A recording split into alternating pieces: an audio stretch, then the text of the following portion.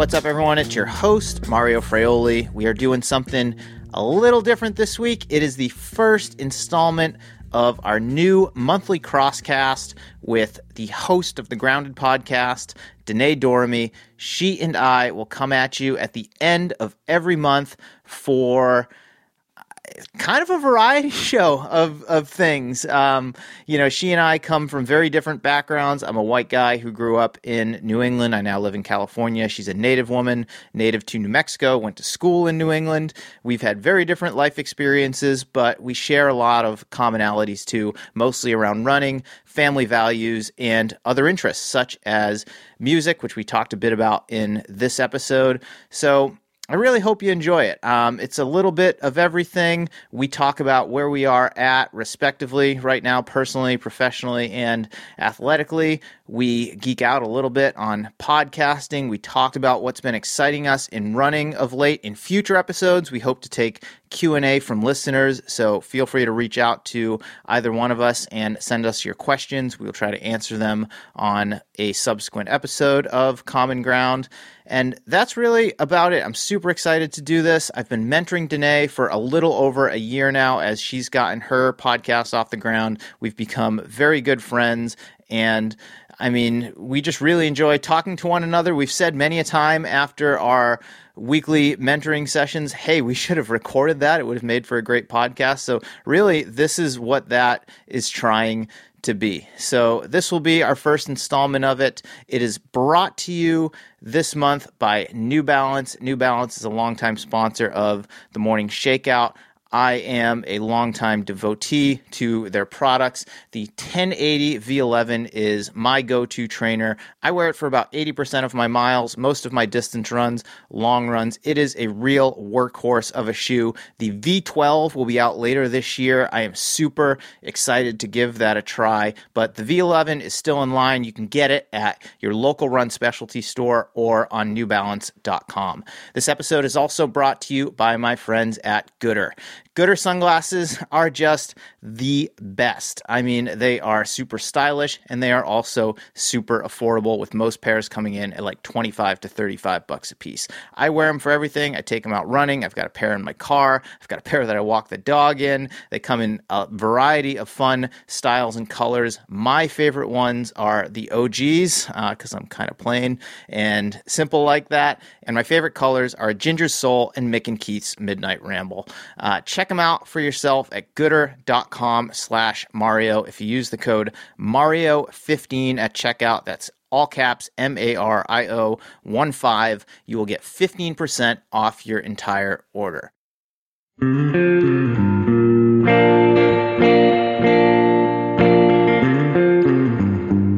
That's it for the introduction. A big thank you to both New Balance and Goodr for sponsoring this episode of the show. I hope you enjoy this first installment of our new monthly crosscast series, Common Ground, with myself and Danae Doramy.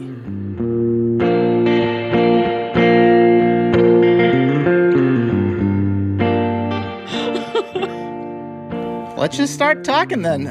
This is our first installment of what we are calling Common Ground, and it will be a new monthly series on both of our podcasts. Danae, I'm super excited to be doing this with you. I know what we want this to be, but I guess we should start just by talking about how this idea for doing a monthly series came to be and what we hope for our listeners to get out of it.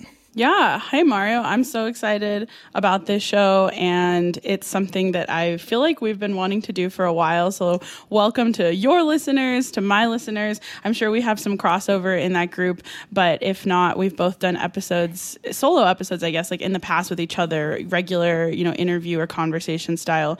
And we've always found a lot to talk about, or I feel like we always spend our time in weekly meetings talking about life, talking about running, and we always said to ourselves, wow, we should have recorded that. So I guess this is us recording it. Yeah, so those of you in the audience, you're pretty much just like eavesdropping on one of Danae and I's. This is going to be monthly, but we normally talk weekly about both of our podcasts. I've been mentoring Danae for a little over a year now as she got grounded off the ground, really. And, while we talk about like very tactical like podcasting things in some of those conversations. I mean, we always end up diverting somewhere, and we're talking about music or our families, or just various things that we're struggling with in life. And I mean, I guess we'll do like a little bit of that in this show, but I mean, we also talk about the sport, things that are happening in running, whether it's races that we're excited about or that caught our attention, over the past weekend, but also issues in the sport and in the industry. And I mean, those are always coming up and they're always evolving. And I hope that we're able to do some of that here on this monthly installment of Common Ground. Yeah. And like you said, I feel like, you've been mentoring me for, I guess it's been over a year now. And it's funny because when I remember you first called me, like we set up a phone call and I didn't know anything about you. I kind of listened to your podcast here and there, but I got connected to you through Tracksmith and I was like, oh, okay, like I'm going to talk to this very experienced podcaster and just get some tips and tricks from him. And after that first conversation, which I think was also very long, I felt like really good energy from you. And I just remember thinking, okay, like this is really interesting. He's actually very invested in mentoring me. And I don't meet a lot of people like that who just willingly give away their free time to help me out. And I think that was something that I really valued. And it gave me a lot of confidence to go out into the world and talk about the mechanics of podcasting. And I'm sure that's something maybe we'll talk a little bit about here too, on top of all the things you just listed. But it's been a pretty wild year for me to become a podcaster and do something that I had no experience in doing. I had no experience audio editing. I had no experience hosting or interviewing, really. And I think a lot of what I've soaked in has come from our personal conversations and your advice and everything I use. People will say, what do you record on? What mic do you use? And I'm like, everything I do is just basically what Mario told me to do. Well, that means a lot to me because I had no previous like podcasting mentoring experience.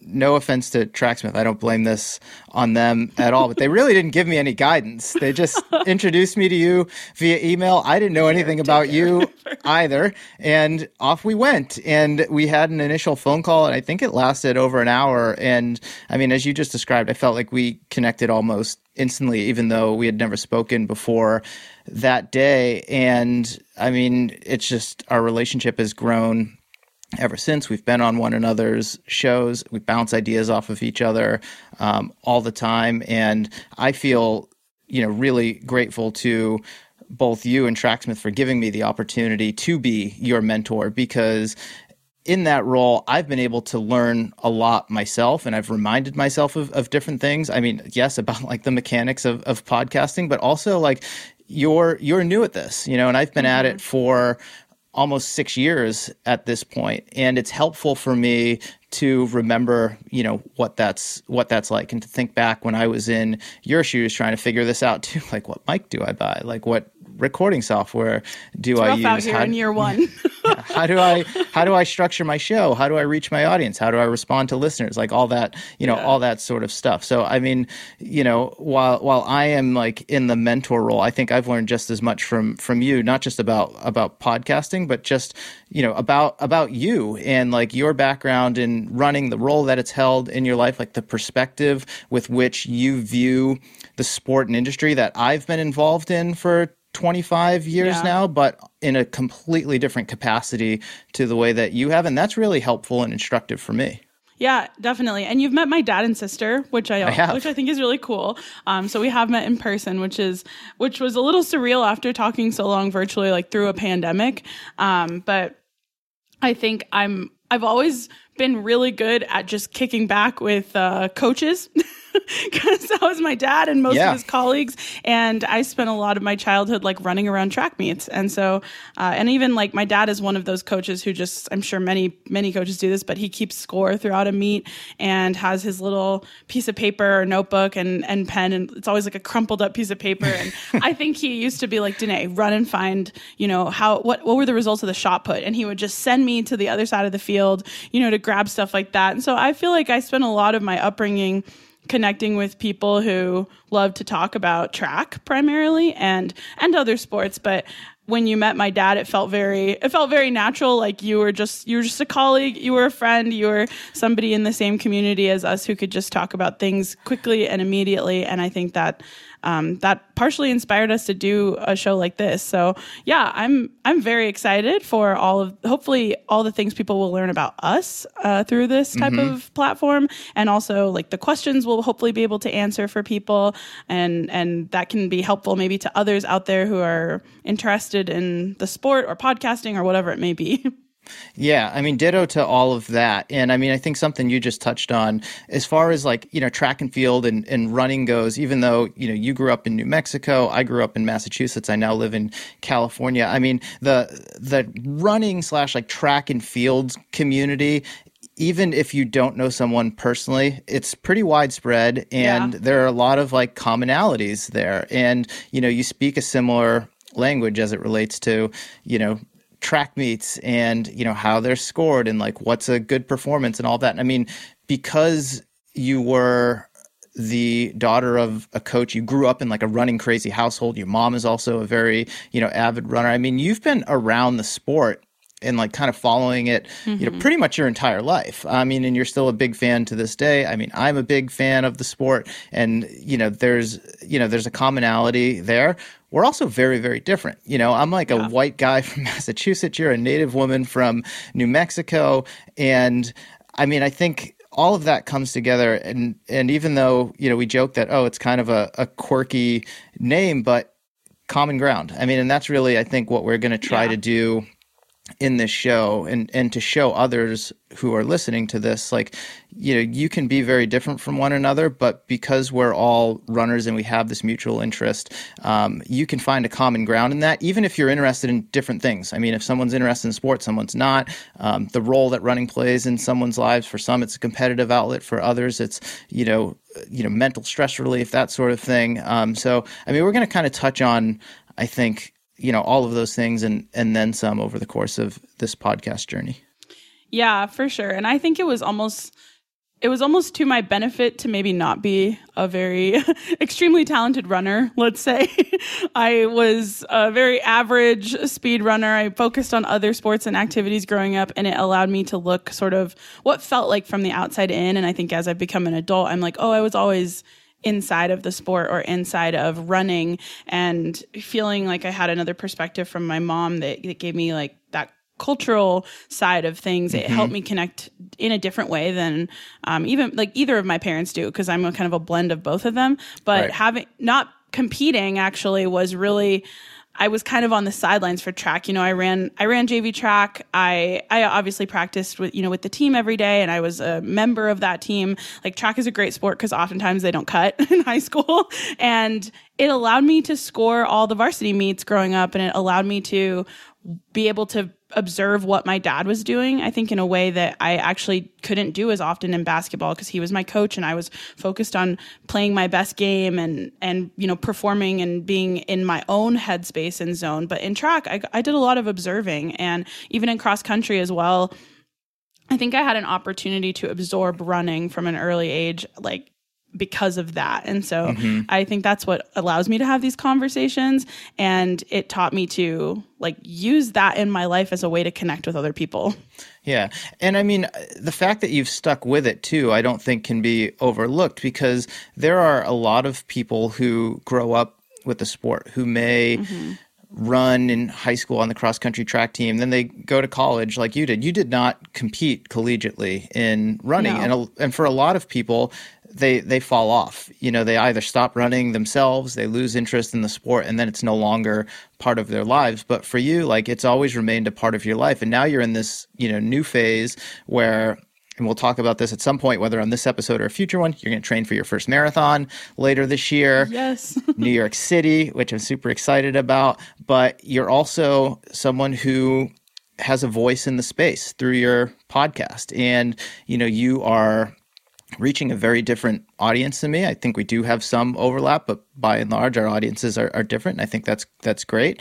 But you're still involved in the sport, and it's a lifelong like passion that you have. And I don't know. I have a ton of like admiration for that, because the paths that we followed are very, very different, but we still work in the same space, and we still have a very similar, love for not only the sport of running, but the role that it plays and has played in each of our lives. Yeah. And I've talked a little bit about this in our episodes we've done together on both of our shows, but New Mexico is full of running. Like, I don't think it's always the first place people think about when they think about running hubs and cities out there, that we hear about all the time, the Boulders, the Flagstaffs. And I think for me, I always felt like, oh, the Albuquerque falls right into that. We have some amazing indoor track that my dad would drag me to every weekend in high school. Again, I wasn't on the varsity track team, but because my dad wanted to see every indoor meet, every Saturday through January and February, we would go down to the convention center here in Albuquerque, which is a beautiful indoor track. UNM hosts a lot of different meets here. I will be at the Mountain West Indoor Championships this weekend, and I think I'm grateful that, UNM has always had a really strong distance program. I've just had a lot of opportunities to soak in different types of running, and seeing native athletes is very common here. So I think I saw a lot of myself, even though I wasn't competing. It wasn't odd to see like a native coach, at the high school level, or, a native athlete at the college level. I think I saw a lot of athletes who looked like me in this state, and that was really a blessing, because it gave me a lot of confidence to talk about the sport. I went to the East Coast, and it was not the same. I used to run 5Ks and things in Connecticut, and they were majority white, I would say. And you could tell that running was something that it almost felt like you had to have money to participate in it, to me. And I think in New Mexico, like, I grew up in such a different environment where it was, high levels of participation in track.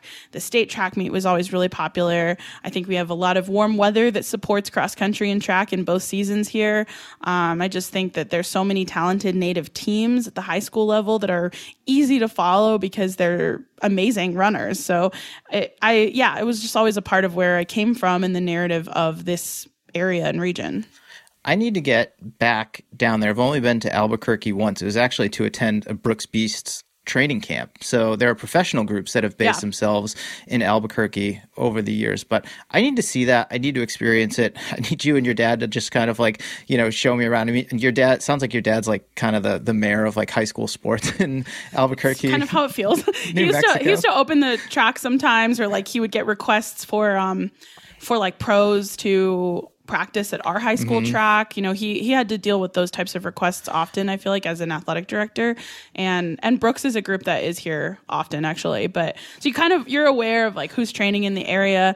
It's cool because we have such talented distance runners that like I'll be running some of my favorite trails, and like Weenie Kaladi will like run by me, and I'm like, oh, hey. So it's kind of a cool place to be. And I think people talk about like Boulder like that, or other cities like that, but it happens here pretty often. And people train at altitude here all the time. We're basically at a mile high as well. We're very similar to Denver. Yeah, it's very underappreciated, I think, compared to other areas of the country. So I need to come down there, spend some time with you and your dad, and really just like soak up the entire scene. I can't think of two better tour guides than the both of you. So we'll have to make that happen, hopefully sometime this year. We'll talk about it offline. But where should we dive in here now that we've got some background on the show out of the way? Should we just catch up with one another about just where we're at right now, personally, professionally, athletically, and otherwise? Yeah, for sure. I would love that. You can go first. Well, thank you.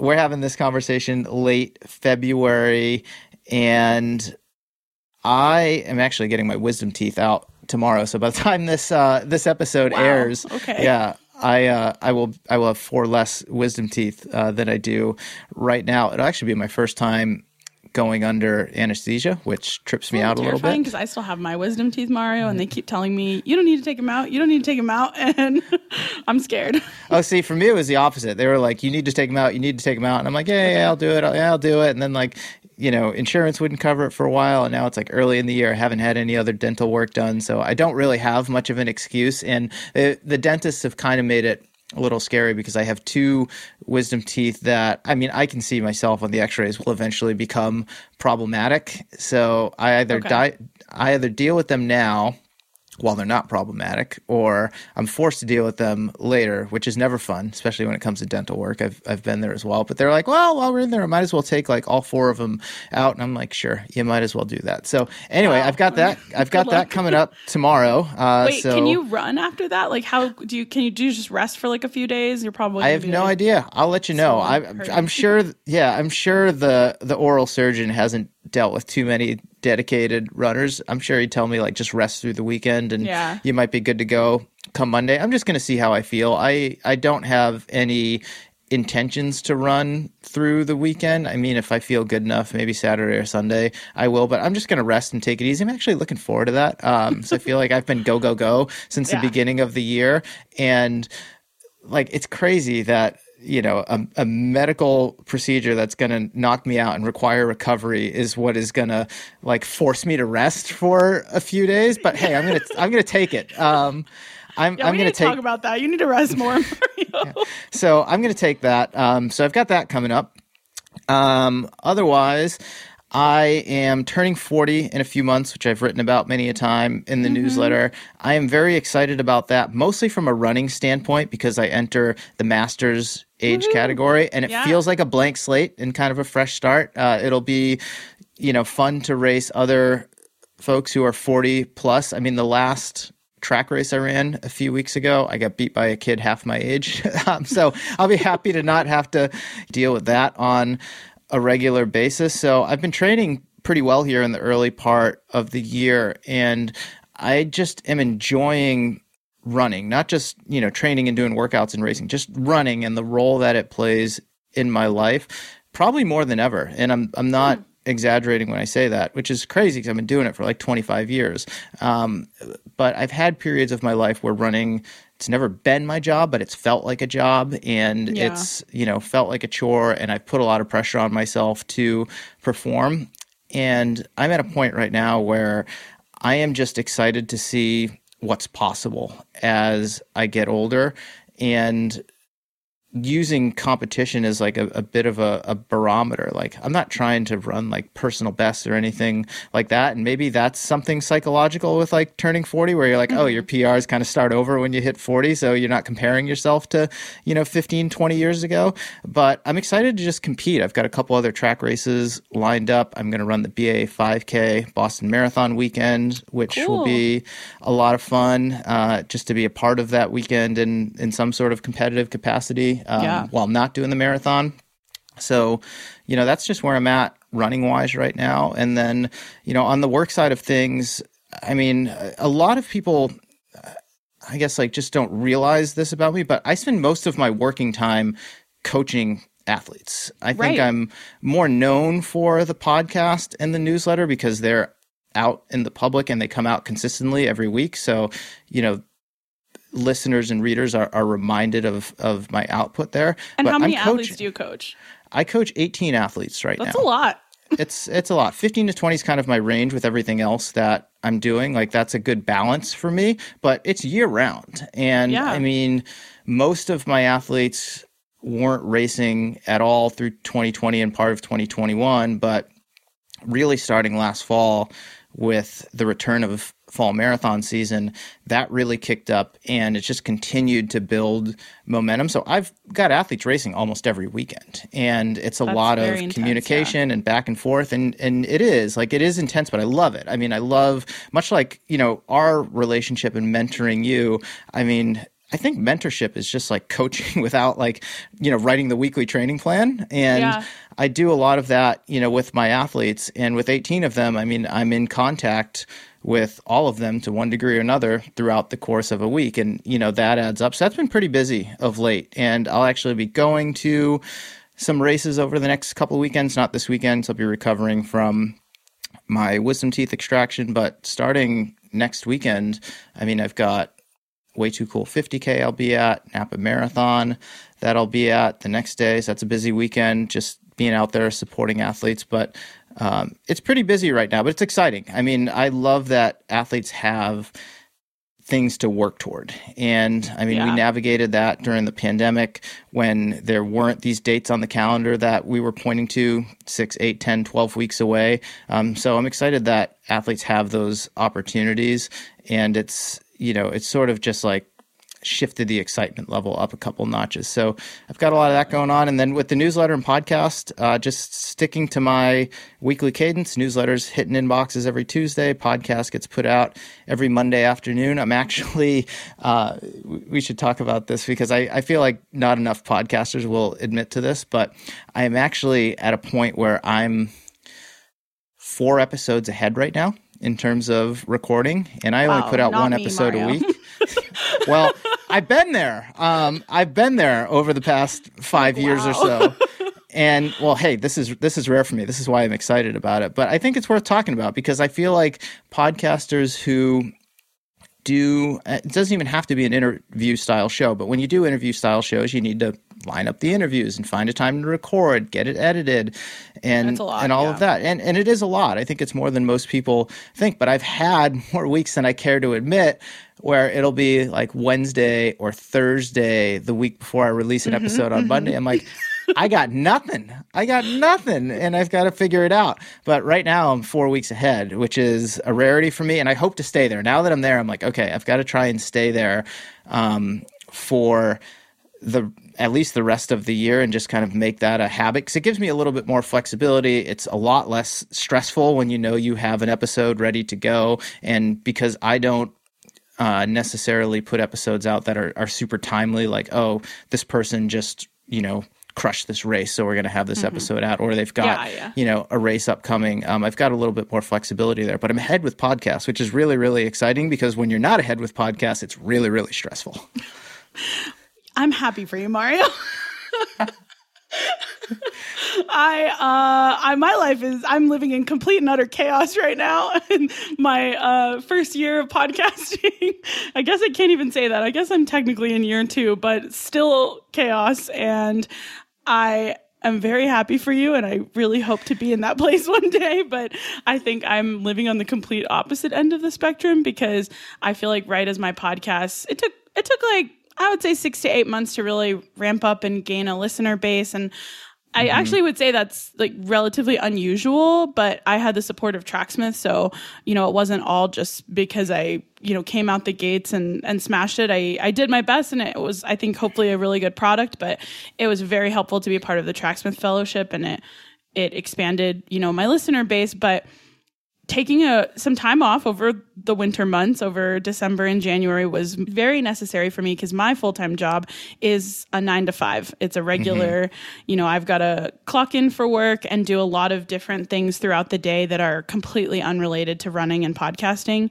I work in college access, and I used to be an admissions officer at Yale, and so working with like highly selective college admissions and native students most of the time. The summer is our big season because we have a program where we bring in, well, virtually right now it's a virtual program because of the pandemic, and it has been for the past 2 years, but we work with over 200 native students every summer on completing their college applications, and this is kind of the prep season for that. And so I think I did not fully anticipate what it would feel like to take that big break and have enough time in my day to do everything and, go through my daily routines and go for walks and be very leisurely. And then I hit the ground running in February again with the podcast, and it was very difficult to make that type of comeback. So for me, I think I'm just in the state of chaos, but I'm just trying to like live in it and live through it and kind of get things back together. I think talking candidly about my podcast experience has been very important. So my listeners know that in my introductions, I kind of give a little bit of what I'm doing that week. And I was very honest in the fact that I was like full on, I guess, late, you could say, on my first episode. And I think it allowed me, I feel like I've had to hit a lot of different podcast milestones over the past year. And they're just these natural things you have to go through. Maybe the first time you do panic because you don't have a guest lined up. Maybe the first time you do feel like an episode is going to be put out late. The first time you have to cancel for a week. Like, feel like I've hit all of those at this point. And I was so anxious about putting an episode out late because it felt like so much was swirling around me. Something a lot of people don't know is that my grandma got COVID and pneumonia at the same time. And that was really difficult. So she's living with my parents now. And I've just been providing a lot of emotional support on that end.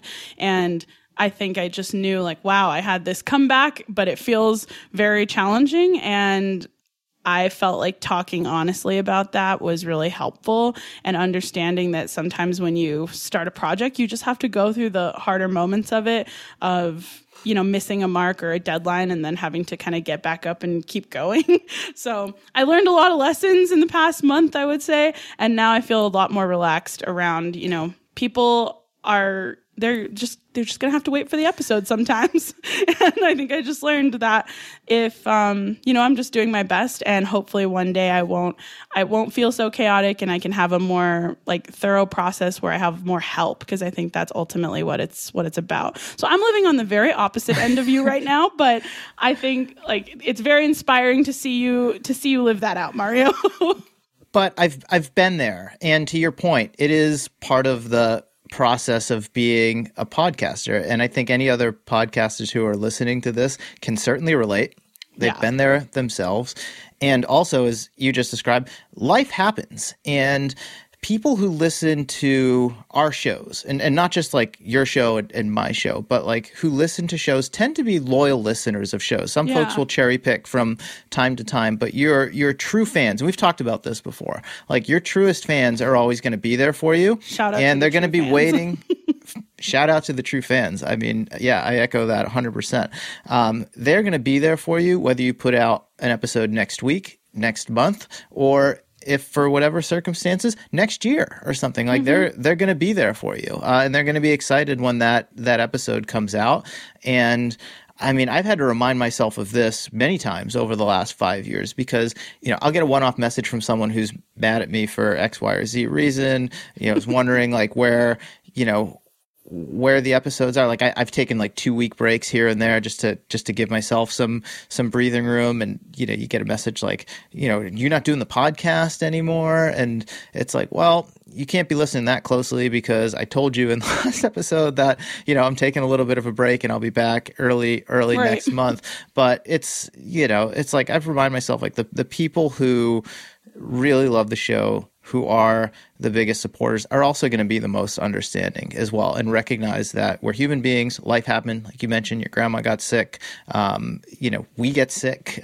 Various things happen that, you know, will prevent an episode from getting out from time to time. And you know what? The world keeps spinning. And I think it's just it's just an important reminder to give yourself from time to time that it's going to be okay.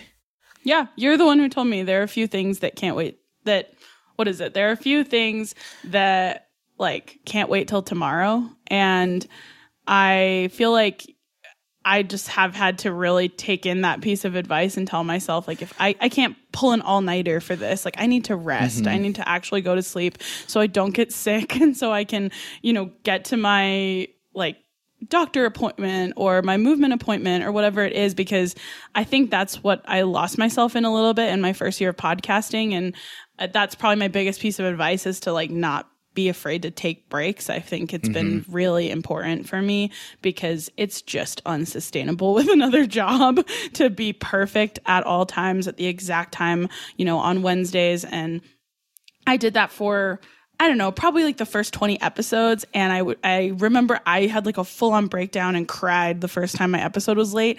And now that's not something that like stresses me out as much, but because I think my listeners are aware. I think it's just important to be honest and open with people in that, okay, if you aren't somebody who releases episodes at the exact same time, then people know that they'll just either get a notification or they'll check it when they're available. We can't all just sit around listening to podcasts all the time. So I think for the most part, people are understanding of their schedules. But I think that the greatest thing about relaxing a little bit these past few weeks and understanding that I just have to do this on my own schedule is taking care of myself more.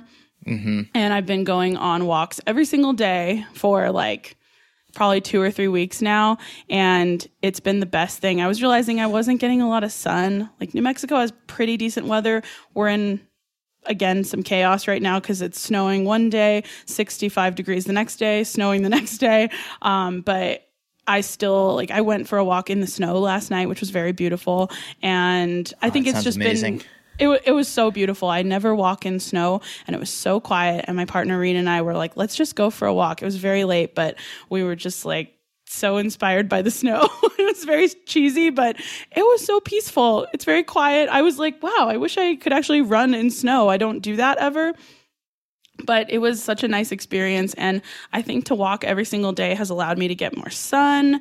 It's helped me with like my movement and stretching exercises. I started working with a formal movement and strength coach finally in February this month, and I'll be working with that person probably through the New York City Marathon. That's the plan. So that's going to be part of the maintenance I have to do to keep my feet healthy, given like all the chronic pain I experience. So I'm very excited to prioritize that and to be in a place to do that. But sometimes that means that the podcast does have to take just a slight backseat for the day. And I've made peace with that. Yeah, I'm glad to hear that. And I'm glad that you are, and I don't say this in a bad way, like being selfish and just taking care of yourself, because by doing that, by getting outside and getting some sunshine and fresh air, by getting good sleep at night, you're just going to be a better version of yourself in every area of your life. Like as a partner, as a runner, as an employee of your company, and as a podcaster as well. Mm-hmm. And I mean, that sounds really simple, but it's easy to forget. I think we just need to remind ourselves of that from time to time. Like it's okay, to be selfish, because that's just going to allow us to be the best version of ourselves in whatever it is that we do. Yeah, and I preach on my show so much especially to other Native women, to take care of themselves, because I think this can be a very hard world to exist in as a woman of color. And there's so many different headlines swirling around and ways that I do feel the weight of that every day. And even with like something like my grandma getting COVID, knowing that has really impacted my family on the reservation, and she lives on the reservation. And so her living here with us is very different.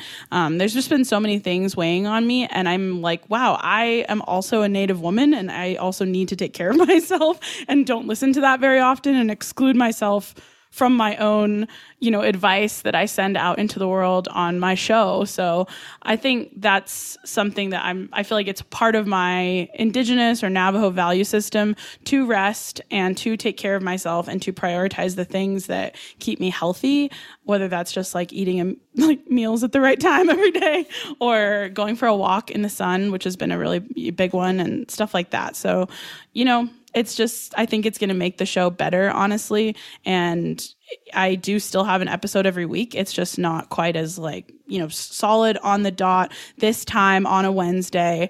And I'm okay with that, as long as I keep communicating with everybody involved. Well, I need to take some inspiration from your example, because even though I've been doing this for 5 or 6 years, all the things that I preach, I am still like maniacal about getting the newsletter scheduled for 2:15 on Tuesday morning, getting the podcast out on Monday afternoons at 1:30, and it's not always the healthiest thing. I mean, on one level, I'm like proud of that consistency. On the other side, and I've written about this before and shared that it stresses me out, and I have definitely lost sleep because of that. And I know that I shouldn't. And as much as I can say, prioritize yourself so you can be the best version of yourself, sometimes I don't. I think that's part of just like being human. But next time I find myself in that situation, I'm gonna think of you and be like, Danae, let go. It's okay that I let go. I did. I really like to hold me to that. The rules. Yeah. And I think, I don't know, people can read that however they want, right? Like as lazy, or as, I don't know, that I dropped the ball on things, but I just don't believe that in myself. I'm like, no, I know that I actually work really hard, and I record a lot of days throughout the week, or I spend several hours editing my own episodes, and I, have to write the show notes and make the graphics and do all these different things. and I'm doing my own job, and I'm trying to run, and I'm trying to show up for my family, and I'm trying to be a partner. So I think at a certain point, I had to let go and tell myself that it's sort of these like systems of capitalism that force us to prioritize like our productivity and our efficiency. I think that's what I said in my intro the other week. And I just don't believe in that. Like, I really feel like the best thing I can do for the running industry, but also for myself and my show, is be like a happy native person, and to be somebody who takes care of myself so that I have longevity in the sport, so that I have, a positive experience, I guess, on this earth, which sounds really, I don't know, maybe it sounds a little like corny, but that's something I really believe in. I think letting go of my really strict like deadlines, that was one of the first things in my life I've ever just truly let go of. I'm a very deadline oriented person like you. And I think for the most part, I was pretty exact about releasing my show when I started. And one of my best friends, Graciela, who has also been on my show, she will probably listen to this, but she is a big podcast listener and listens to a ton of podcasts all the time. And so when I released my show, I asked her kind of for feedback about just little things that were happening along the way. And I remember the first time that my show didn't come out on time, and I was talking to her about it over text message, and she was telling me, I listen to a lot of different kinds of shows, and some of them release at the same exact time on the same exact day every week. And some of them release whenever they release a new episode, and there's absolutely no cadence to it. She was like, I just know I still love them all, and I just kind of know their schedules, and I just deal with their schedules. And I think that freed me from a lot of stress, because I was like, well, I'm going to choose the latter before I get sucked into the other one. So, Mario, there's still time for you to let go occasionally so that you can rest. Yeah, well, I mean, the point being, I think we put this pressure on ourselves more often than not. And it is hard to let go, especially when you're doing all the things. And I mean, it is your baby, right? I mean, and you're just like, no. And you tell yourself like, no, people are expecting it at this time. And maybe that some are, but most people, as I said earlier, are just going to be happy to see it whenever it arrives, because they like you and they know that it's going to be quality content for them to consume. Yeah. And I think this past year of my running too has taught me, again, that kind of letting go part of things has been important, because I've been so disconnected from running while doing the podcast, actually, both because of injury and pain, but also because of time, and just general busyness. And kind of returning to that in 2022 has been important, because I'm honestly terrified I have to run a marathon soon, because I think it's going to come up on me pretty quickly here. And, November isn't that far away when you really look at it on a calendar. And so I know that I'm coming off of the longest stretch of my entire life not really running. And that's something that scared me. And I think I've never had to walk first. I've never had to walk run. I've never had to get back into it, I guess you could say. I've always sort of been in it. And even if I get sick or get injured, I just jump right back in. Not the case anymore.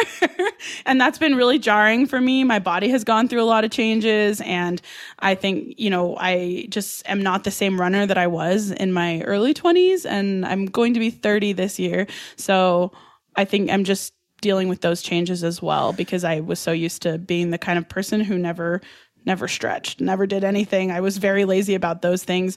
I think because I had almost so much knowledge around everything from my dad, and having his easy, to grab plans for me ready to go, or advice and access to, weights, even like a trainer or a gym or whatever I needed. I think I would just pop back out on the trail and everything would be fine. And now I'm like, okay, I get injured when I do that.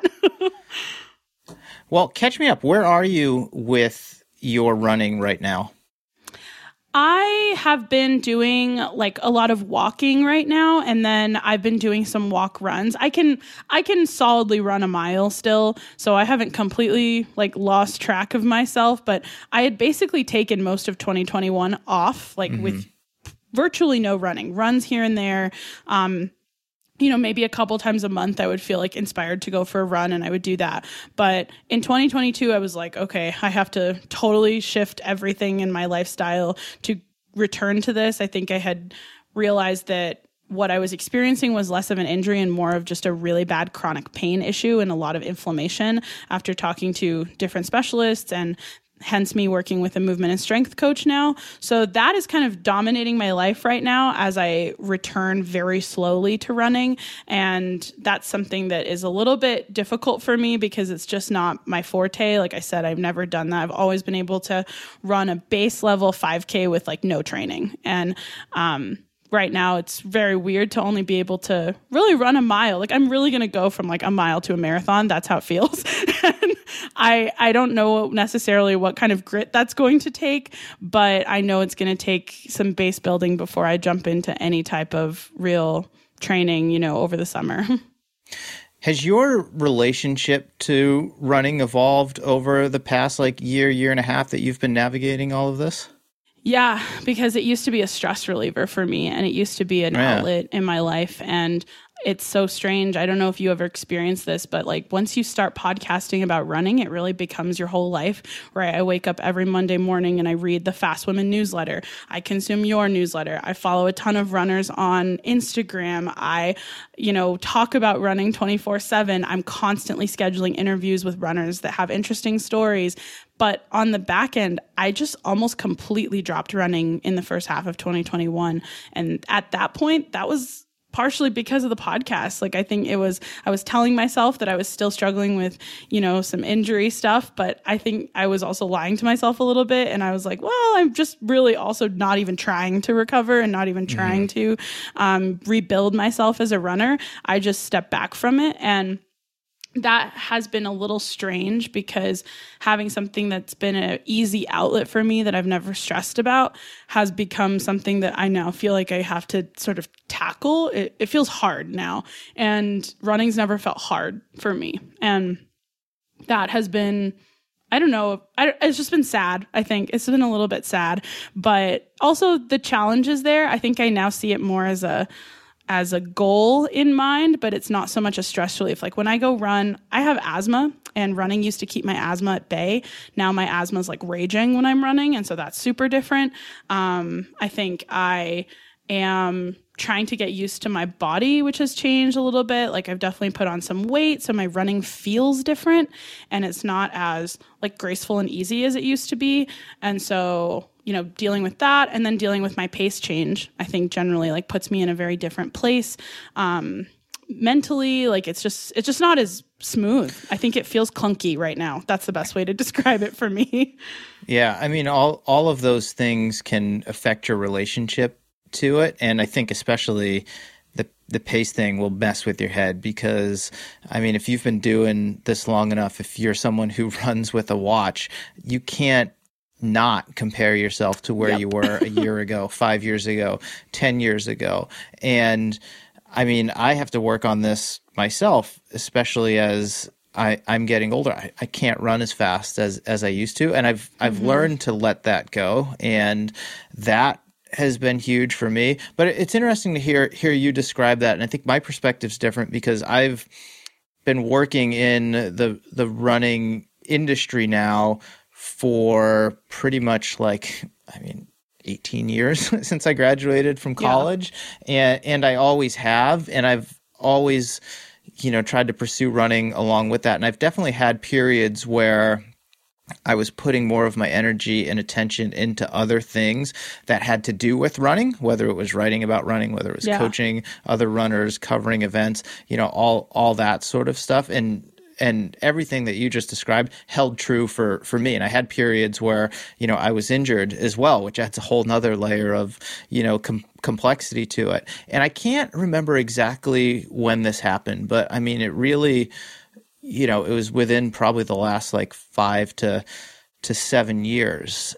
And the pandemic really actually helped with this is I made that time for myself first couple hours of every day. I mean, 99% of the time I get out and I run within the first couple hours of every day. And I've always enjoyed running in the morning. I've never really been much of an afternoon person. So I don't think it has to be in the morning. But by protecting that time. And it was easier to protect over the pandemic where I wasn't traveling, and previously I was traveling a lot, and that would always derail me. I'm not going into an office, so, I don't have to deal with, the deadline of like when I have to leave the house to like, get to work, but just making that time and not letting anything interrupt it really helped to change my relationship to it, because it was fully like just for me. And especially during the pandemic, I didn't have any competitive goals that I was chasing either. So I wasn't playing the comparison game, quite as much. And I think as far as like having a practice, like during 2020 into 2021, it's held true till now. Like that has just been like such a foundational element for me. And yes, like I still train hard, and now I have like goals that I want to go after. But I think like knowing that I've done something for myself at the beginning of every day, and I'll meet with people to run. I'll do workouts from time to time, but it doesn't feel like pressure, and it doesn't feel like I'm squeezing it in. It just feels like something that's important to me, that I've prioritized, and that I know if I take advantage of that it's going to set me up for success the rest of the day. I'll just be a better version of myself in every aspect of my life. But I mean, I've certainly been there. Like, again, like we were talking about all this with podcasting earlier, but I've been there as well, where I've been injured and it felt like a chore, and it wasn't something that I prioritized. And like, I would actually dread going out. And now it's like at a point where I'm like, okay, I've got this for me, and nothing is going to like interrupt that time. And that feels good too. And I think, for you, like, finding that slot of the day doesn't mean you have to run every day either, but it's like just making that time for yourself. And, being able to, as best you can, like kind of drown out all the other running related stuff that you're doing, so that it doesn't, affect your relationship with this, with this pursuit that is wholly yours, or should be wholly yours. Yeah, exactly. And, I don't listen to podcasts while I'm running anymore. Me either. It's something I used to do a lot, and I still love podcasts, but I listen to them in different times, like while I'm washing the dishes, or I'm in the car, or I'm doing something else around the house, like cleaning. But when I go out for running, I do have to listen to music. I'm very big on music, and it is a big part of my running experience, but doesn't require me to process like information. It just helps me set the tone for that, and it's something I really value in my life, actually. But yeah, I can't consume like heavy information while I'm running anymore. I think I'm also just swimming in so much knowledge about the running space, which I don't know if you feel this, as a coach. Like, I think I need a coach. I think I've just like lived my whole life able to just float around a little bit and take advice from all of the professionals that I've had really easy access to, including my dad. And ultimately, my dad doesn't coach like marathoners, right? He doesn't coach long distance runners. He coaches track, and he coaches, I guess a lot of different events within that, but none of them are late 20s women training for their first marathon. And so he has a lot of knowledge around it, but probably still not like the best person that could be coaching me, I think. And really with my dad too, I don't like formally hire him as my coach. I'm just like, hey Dad, what should I do, today? Or can you help me with this? And he'll like totally have great advice. But I think even for me, like I need some accountability. I need some type of routine, and I've never actually invested in myself like that as a runner. I think, my running, just for context, has changed so much that I was running like 8:30 miles in 2020 and like 13-minute miles in 2022. So I've changed dramatically over time, and having to get to know myself at that pace and time, and this level of strength. I don't feel particularly strong right now. I think that has been really challenging to like reintroduce myself to running. Just a weird experience. But I'm glad to hear that you've started to make that investment in yourself. I mean, hiring a strength and movement coach to help get you back to where you want to be is an investment in yourself. And as someone who is, a little over 10 years older than you, I actually did a coach's corner for my Patreon supporters last week with Pete McGill, who's a very accomplished masters runner, an experienced coach. And I asked him for his like number one piece of advice for aging runners. So I think this applies to all of us because we're always aging. He goes, the older you get, the less mistakes you can make. And I think that's so true. And I think like doing like, what you're doing and addressing, strength and movement because that you need to, you can't get away with not doing it anymore, right? Yes. and that's an investment in yourself, but that's going to help set you up to get back to doing the type of running that you want to do. So I think just continuing to do stuff like that, making little investments in yourself to get you back to where you want to be. And I think when you get back to where you want to be, and this is what I was searching for earlier, and it just kind of like dawned on me. I've had periods of my life where running, like the actual act of running, felt like work. And like you, like I work in running. So I write a newsletter about running. I coach runners. I have a podcast about running. And as much as I enjoy those things, like it is work. Like that is how I make my living. And I've put that kind of pressure on myself as an athlete before too, where it just felt like work. And now like my relationship to it, when I go out first thing every day, I'm like, this is for me. This is not work. And I don't consume any podcasts. I don't even do music when I run. For me, it's like, this is my time. Like no one can interrupt this time. I mean, again, I run with other people and I enjoy that time with my friends, but like, I don't have my phone with me. Like I can't be pinged.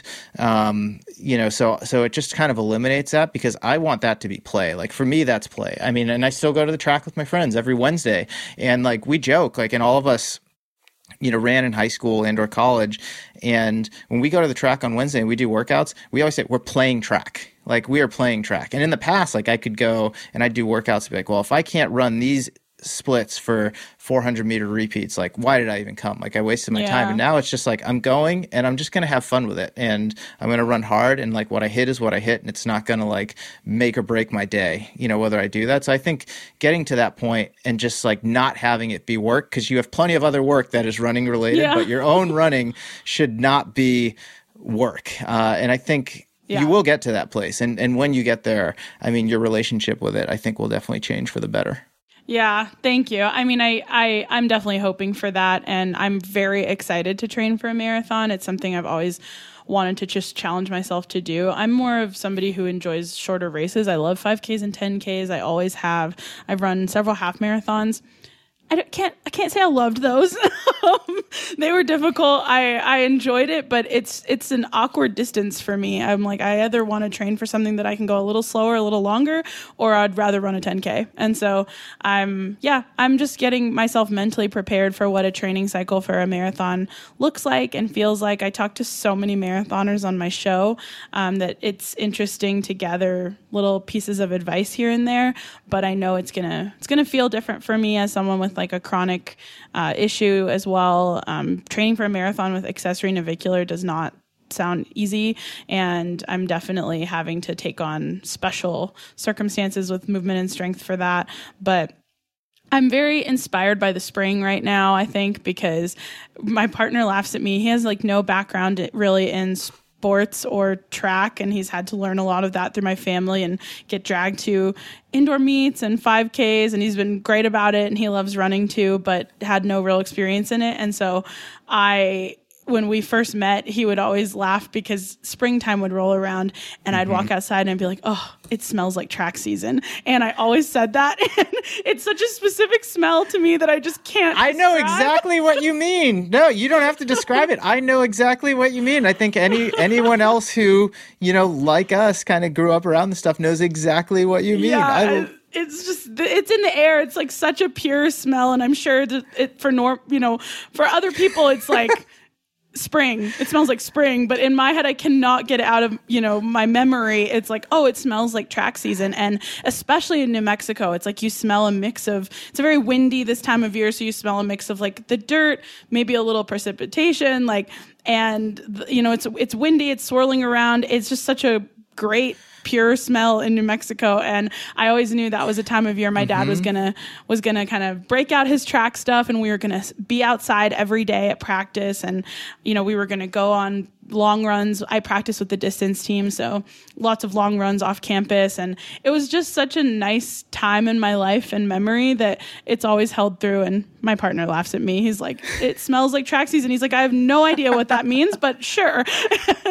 That's how I feel right now. And anytime that smell rolls around, I just want to run. Like, it is the most, it's just like the most instinctual thing for me to want to go out and get in a run, even if it's a short one, when spring rolls around. So this is probably my favorite time of year, maybe for running specifically, because of that.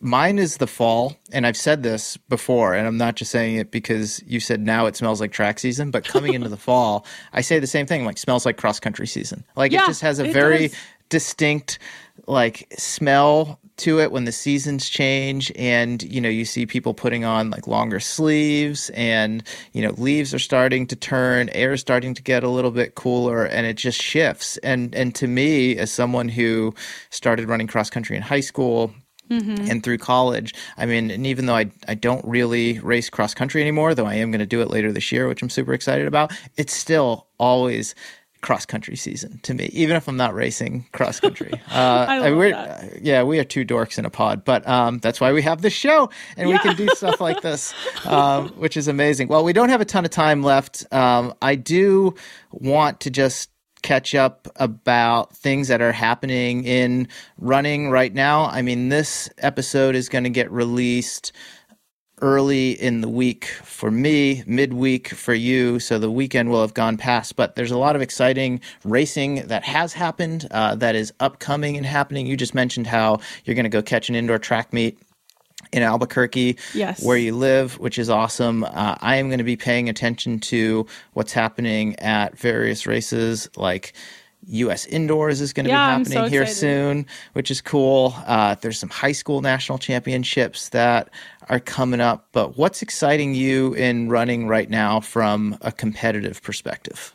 Yeah, I mean, I'm just a tried and true women's distance fan, and I love indoor season. I think, like I said, because it's something my dad dragged me to every weekend, I ended up finding a very random love for it. And I think my dad would talk often about his racing in indoor. So I always follow a lot of different indoor races. I love watching people run like the 3,000 indoor and stuff. And I've been loving watching Alicia Monson. I absolutely enjoyed the Melrose Games. I thought it was very fun to watch. I'm a big fan of Weini Kelati as well, because she's often training in New Mexico. She ran for the University of New Mexico. I was super bummed because she did test positive for COVID before the Valentine Invitational recently, and so she didn't race that, but I have been very excited to watch her pro journey. She's one of my favorite runners to watch, just because I get to watch her train in Albuquerque a lot. But I'm very excited to see what transpires at U.S. Indoor Nationals. That's like my favorite meet usually of the winter time. Yeah. On the topic of Weini Kelati, I mean, she is probably my favorite female distance runner right now. I mean, if I could like buy stock in distance runners, I would buy a lot of Weini Kelati stock, because I think that is just going to like really, I mean, I think it's valuable enough right now, but she's so young. She's so talented. She's such a great racer that over the next like 4 to 8 years, I think she is just going to like absolutely light up the track and the roads. I mean, she's a tremendous road racer. Yeah. And I mean, you know, the shorter distance road races, which is kind of where she's going to focus her attention now. I mean, I think she's had some good ones like toward the end of last year, you know, in the fall on the roads, and they don't get quite the cred that like the half marathons and marathons do. But I mean, that woman can race. I mean, she can race, and totally. I'm just really excited to, you know, see what she does in the here and now, but not to get too far ahead, just down the road. I feel like she's just starting out. I feel exactly as you feel, that this is just her kind of warming up in a way. And every time I watch her race, I just feel like she's on the brink of something. That's exactly how I feel. So I'm very excited to just see what happens there. The field is very stacked. I'm very excited for the Boston Marathon. I'm a huge Nell Rojas fan, so that's something else I'm looking forward to. I was hoping to be in Boston for that, just to catch up with some native people that are running as well. But I'm really excited about the stacked pro field, and I've been following Nell's training, and I'm so excited that she got picked up by Adidas. Her dad used to race, at the same time as my dad, and have been longtime family friends. So she's just somebody. Yeah, you had her watching. And you had Nell and her dad on your podcast last year. One of my favorite episodes. And spoiler to those listening here, we haven't recorded it yet, but I have Nell scheduled for a few weeks from now. We're going to have that conversation ahead of the Boston Marathon. I'm going to try to release it. I will definitely release it before the Boston Marathon, but I'm with you. I'm like high on Nell Rojas too. She had a great race there. She had a great race there last fall. She is now an Adidas athlete. I'm excited that she was able to secure, that partnership. She did just fine without it, but I mean, having that level of support, I think, can really help take her to even that next level, where, she's contending for a podium spot at a major marathon. But I'm with you. Like, I am like fired up about Boston Marathon this year. I'm always fired up about Boston because it's where I'm from. It's my hometown race. It's my favorite race.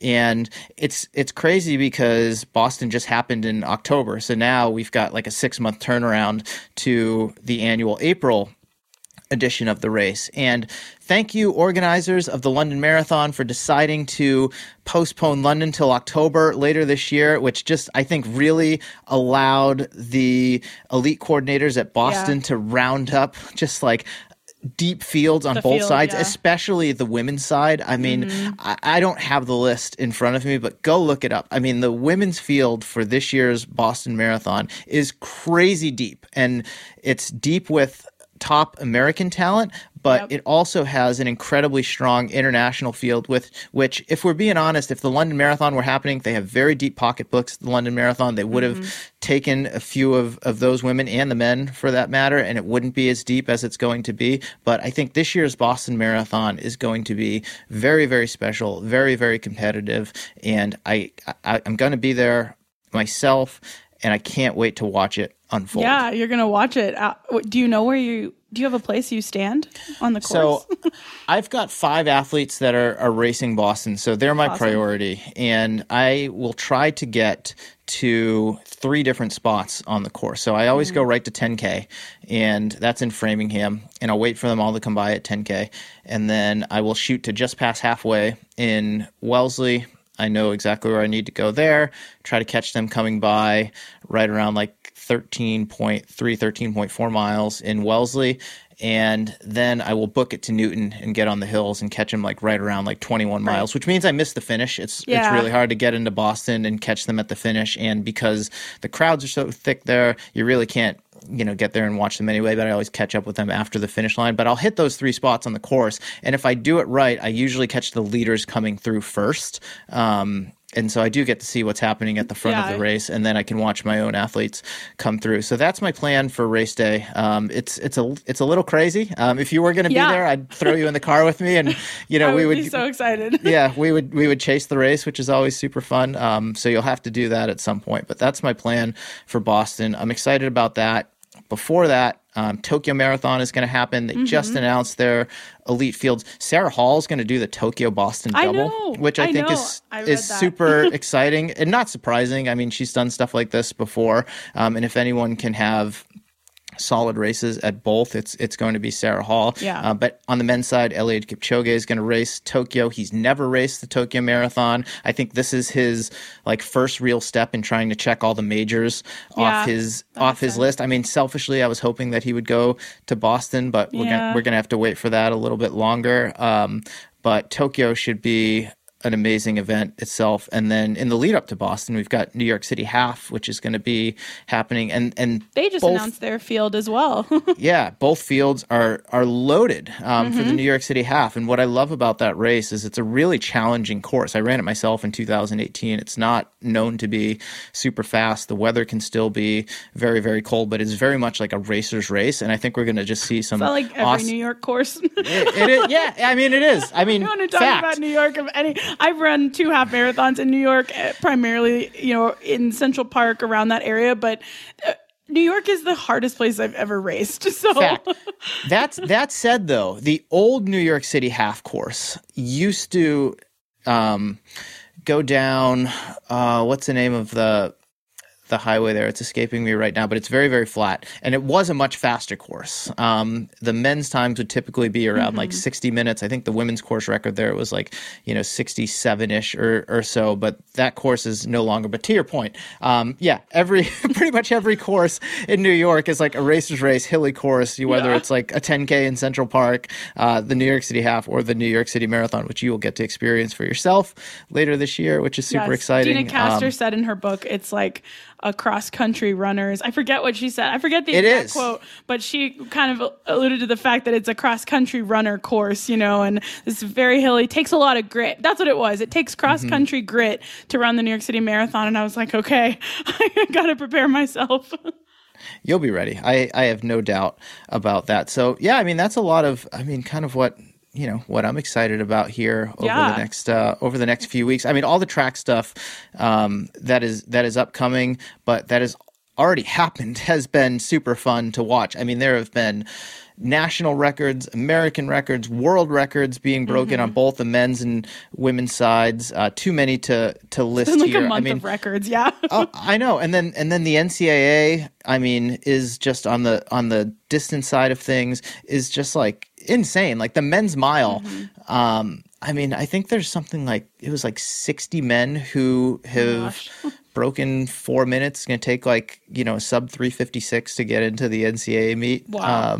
At last check, which is just like it's crazy. So crazy. I think I think on the track especially, and on the roads as well. But we really are seeing some pretty special stuff right now, and I'm trying to soak it all in and recognize, because at some point things are going to level out. They have to.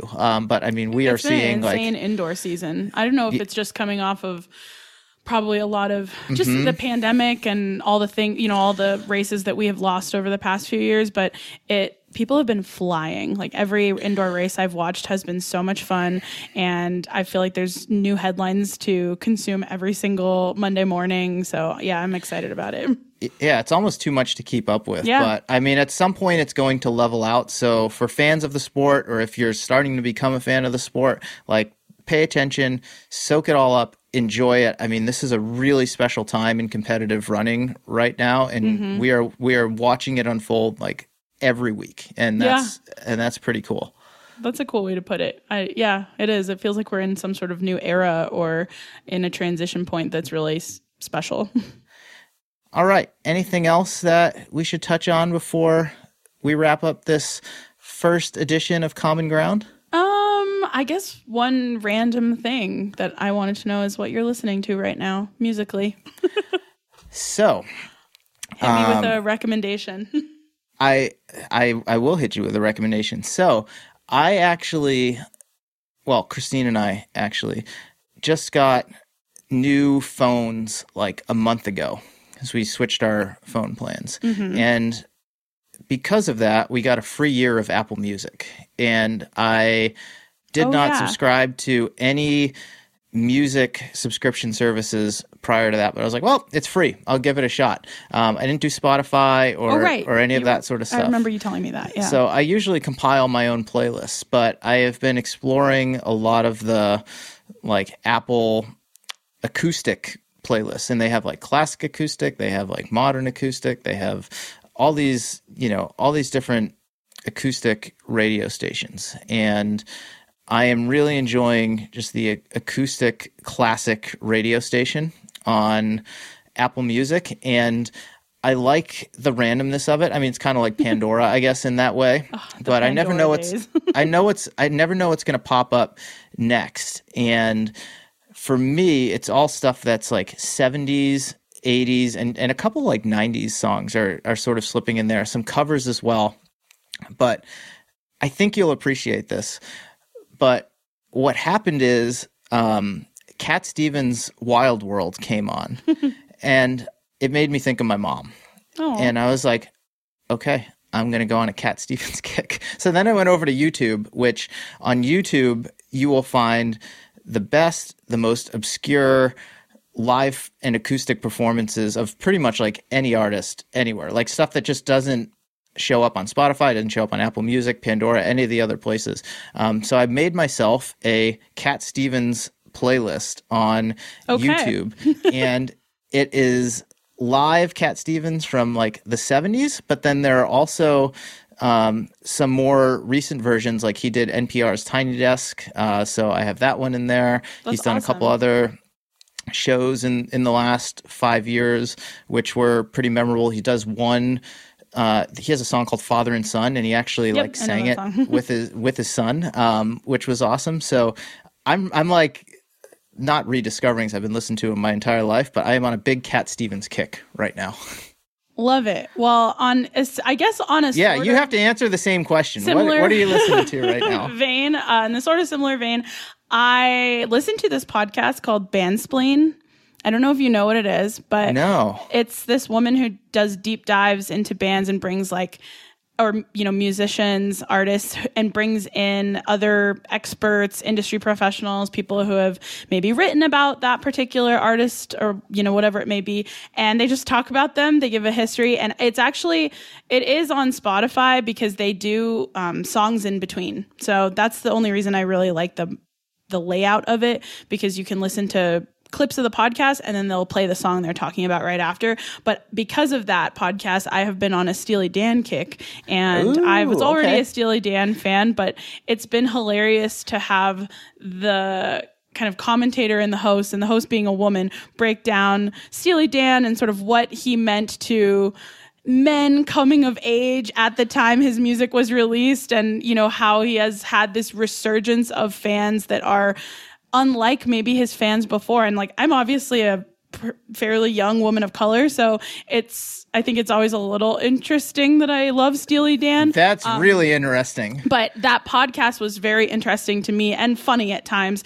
Kind of maybe roasting some old school Steely Dan fans just a bit in calling it dad music a little bit there. That's fair. I think that's totally very fair. But I'm a huge fan of Steely Dan because of my dad, of course, and I've been on a kick of that, and then more contemporary. I've been listening a lot to the new EP by Khruangbin and Leon Bridges. It's called Texas Moon. It's like a companion EP to their Texas Sun from 2020. And if you're someone who likes soul or indie, like R&B type of stuff, Leon Bridges is amazing. So having him be in conversation with Khruangbin musically is very beautiful, and the new EP is fantastic, and I love it. So those are my recommendations. Cool. I have to check that out. And Bandspleen is the name of that podcast? Okay. Yeah. Okay. I'm not familiar with that one. I've shared my newsletter before about Song Exploder. Yep. Which is another I've listened to that too. Yeah. Awesome podcast. And that they bring on the artist to talk about the song and how it came to be. They did an awesome one. I linked this in the newsletter a couple weeks ago with Franz Ferdinand, the band Franz Ferdinand. Yeah. And just super cool, like deep dives into and the they music. did that one on the Lumineers too that I think you mentioned to me. Yes, they did. I'm pretty sure they did one on the Lumineers. But it was on But it was a while. Yeah, but it was a while ago. No. I don't think they've done one on Brightside with Maybe Lumineers. I'm thinking of a different one. I think that was something else that I may have shared with you. But the Lumineers' new album Brightside is amazing. Yeah. So definitely check that out. One random funny thing, music related, is that I will be at total throwback. I feel like this is funny to me, but I will be at a Jimmy Eat World Dashboard Confessional concert this weekend. So I'm like, my partner is very into music. We listen to all kinds of music, and we're always talking about music. And if I could have another podcast, it would be about music. But his family member works in the music industry, so we go to a lot of concerts, and we'll be seeing some middle school favorites this weekend. I'm jealous that you're going to see Dashboard this weekend, excited. Especially. Yes, all right, well, in a small venue, by the way. So I'm gonna really live out my dreams there.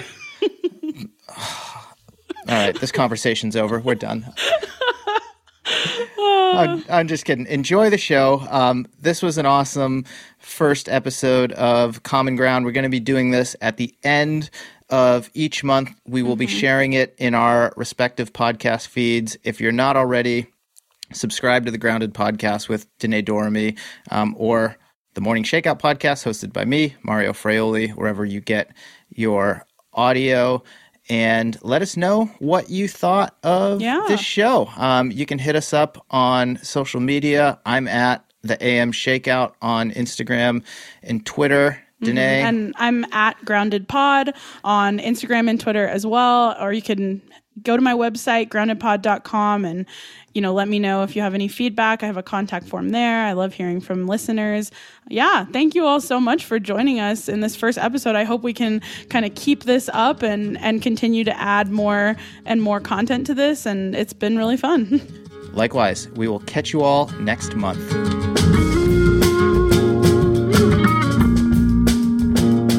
All right, that's it for this first installment of Common Ground. I hope you enjoyed it. Please hit us up on Twitter or Instagram at the AM Shakeout and let us know what you thought. A big thank you to New Balance and Goodr for sponsoring this episode of the podcast.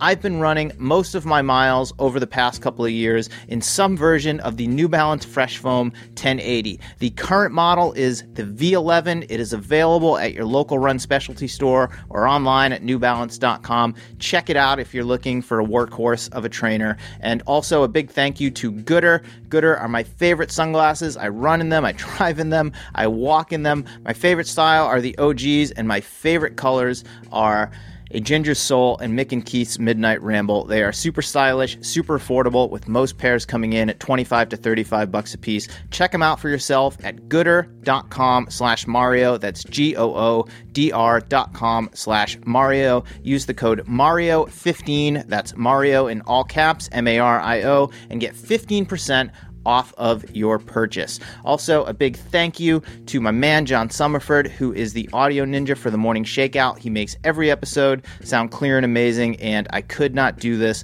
without his help. Also, shout out to Chris Douglas for handling sponsorship sales, and Jeff Stern for the social media and editorial assistance. If you haven't signed up for the Morning Shakeout newsletter, you can do that at themorningshakeout.com/subscribe, and every Tuesday morning, you'll get an email from me with a roundup of things that I've been thinking about reading, watching, and listening to lately. That's themorningshakeout.com/subscribe. That's all I've got. I'm Mario Fraioli, and you've been listening to the Morning Shakeout Podcast.